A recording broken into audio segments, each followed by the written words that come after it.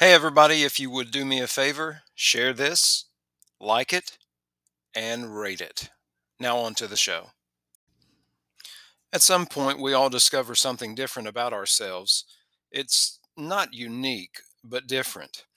As a child, my mother's family was and is white, and her maiden name is Cleghorn. And I got to tell you, I'm so glad I didn't end up with that name. But Cleghorn is a Scottish name that I have traced as far back as the 16th century. Now, my surname at birth is Hunter. That also is Scottish, with a history going back as far as the 13th century, but obviously under the Latin version of it.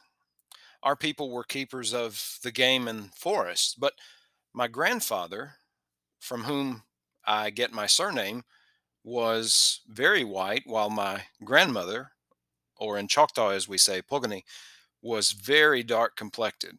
And again, my father was darker than my mother.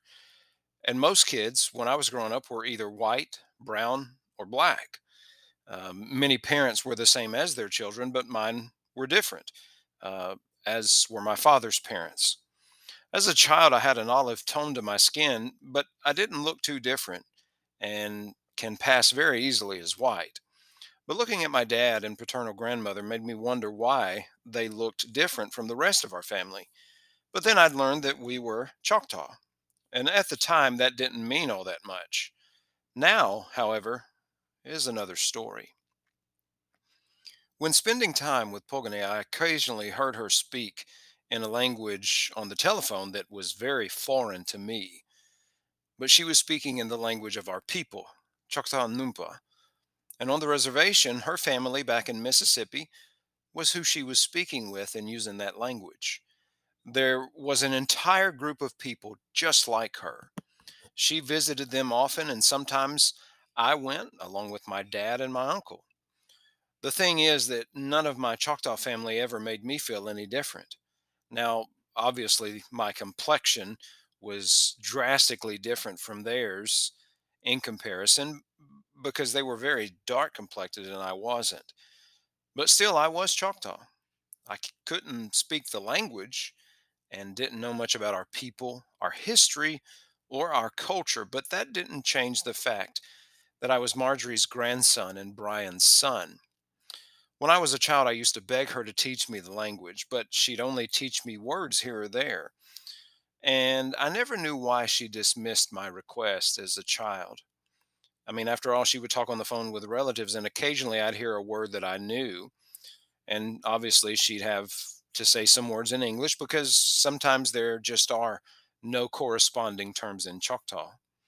But she'd always get my attention when she'd mention my name, and then that was followed by laughter.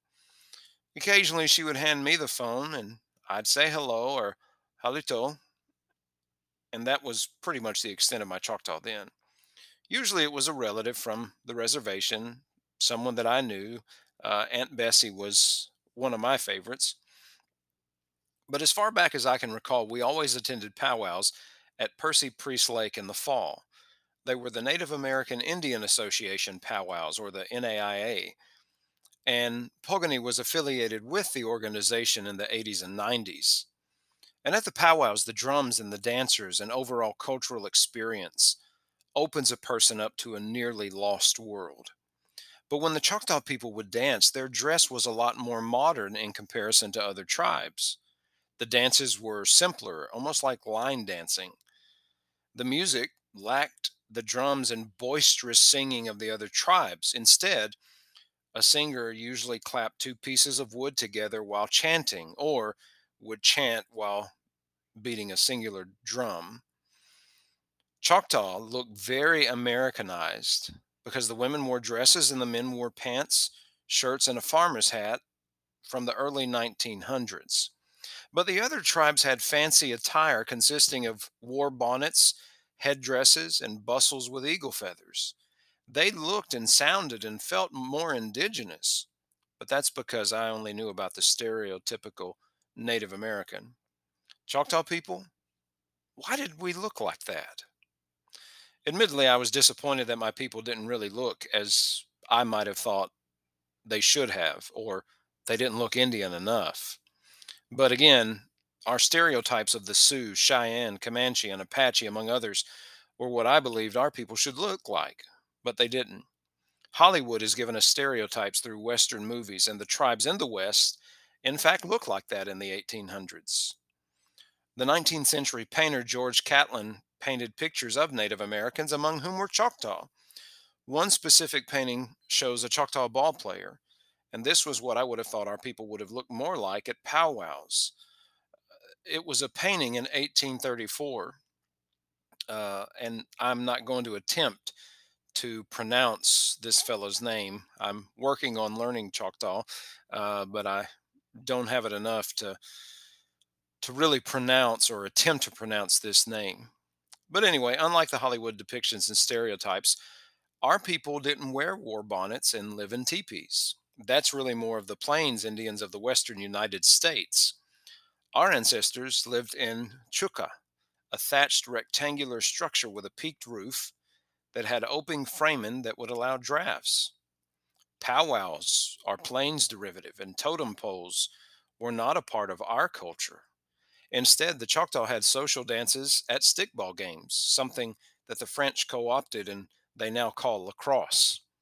We also had social dances at green corn ceremony and when a war party set out, as well as a wedding. We didn't start using dream catchers until the 1900s, and the clothing that I found conspicuous was adopted from the French. The Choctaw are among the five civilized tribes, and we were called that because we were more amenable to foreign ways. Because as far back as the 16th century, we encountered the Spanish, and followed by them were the French, and then the British before the birth of the United States. Some might call it assimilation, but I would prefer in this case the term be adaptation. Because whenever a person sees something that another is doing more efficiently, we'll learn from them. If we like how they dress, we'll dress that way too. So in those days, the Choctaw didn't assimilate so much as they adopted what they wanted while preserving their culture. However, adopting foreign ways resulted in welcoming peoples who wished to remove our ancestors from their land in the end. Now, when I was younger and knew about my Indian blood, I always wanted to check American Indian or Native American on any informational, medical, or school records, but I was always told to mark Caucasian. It may seem like a very small thing, but this small thing instilled a belief that such low blood quantum, and because I'm ineligible to enroll in the tribal rolls of the Mississippi Band of Choctaw, from which my lineage derives, it made me white, despite being Choctaw. The only things that I've mentioned before that are quantified by blood in the United States are horses, dogs, and American Indians. Now, I learned that the issue of blood quantum arose around the same time as Jim Crow laws. So, to be of a particular blood quantum meant recognition on the tribal roll and the benefits acknowledged in treaties. Enrollment entailed land allotments and federal assistance. Now, the myth that natives get free money for being native is just that, it's a myth. The tribe receives funds from the government based on treaties enacted in perpetuity. But still, if natives receive any monies, it's usually profit sharing from casinos and other money generating enterprises ran by the tribe, such as pipelines and other such things. But my tribe, the Mississippi Band of Choctaws, enrolls half blood or greater according to their constitution. Now, of Choctaws, there are three federally recognized bands there's the Mississippi Band, the Jenna Band in Louisiana, and the Choctaw Nation in Oklahoma. But we are all tied by a shared history, but independently identified as separate tribes. But before this demarcation of blood quantum and tribal status, it was determined by kinship, marriage, adoption, or even captivity. So, why did the United States impose blood quantum?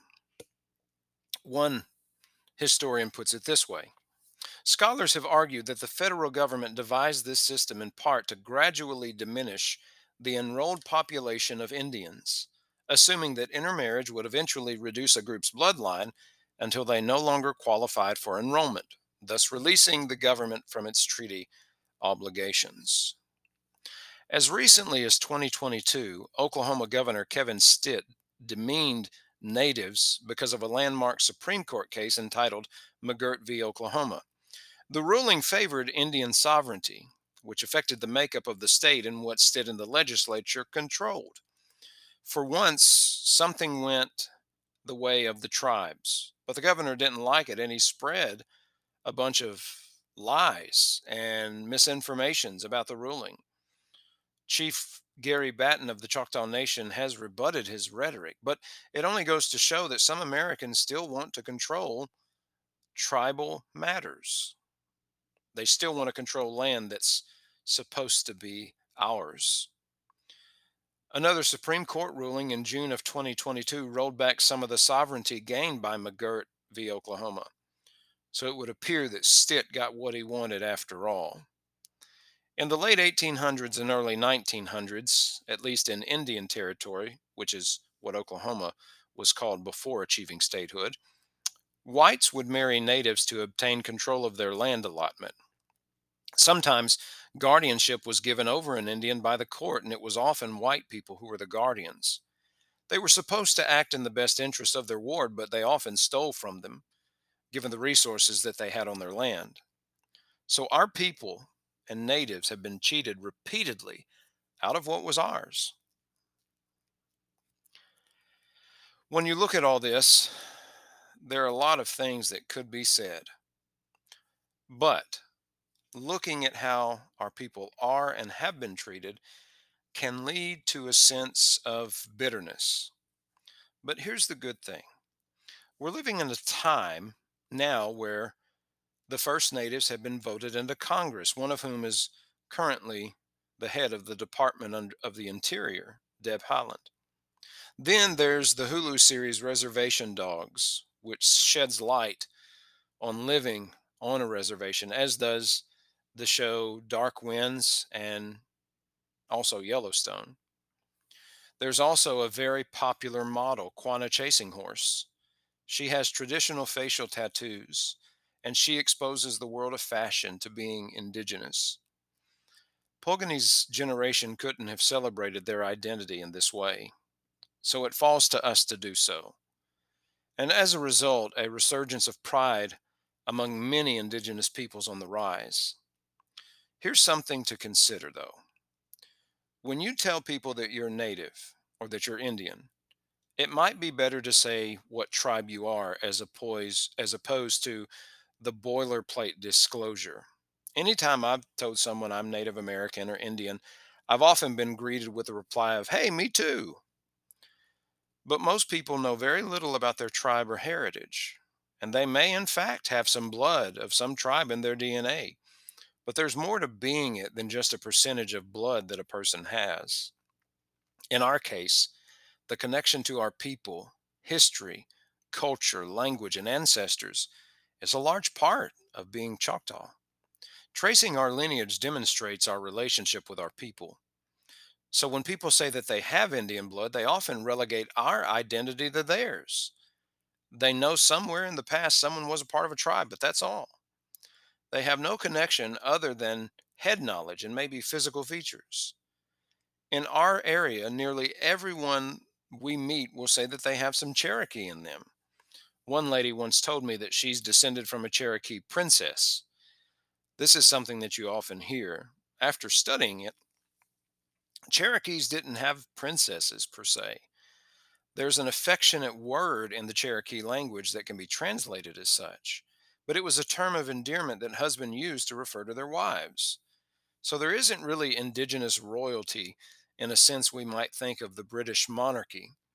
Some white husbands use the phrase of their Cherokee wives to appease racist family members.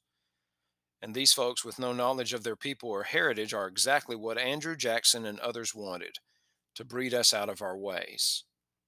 So for me, being Choctaw is something to be proud of. So rather than losing patience with others, I try only to educate them and tell the story of our people. That's become something of a mission of mine. It's a way to be proud of who I am and make my ancestors proud.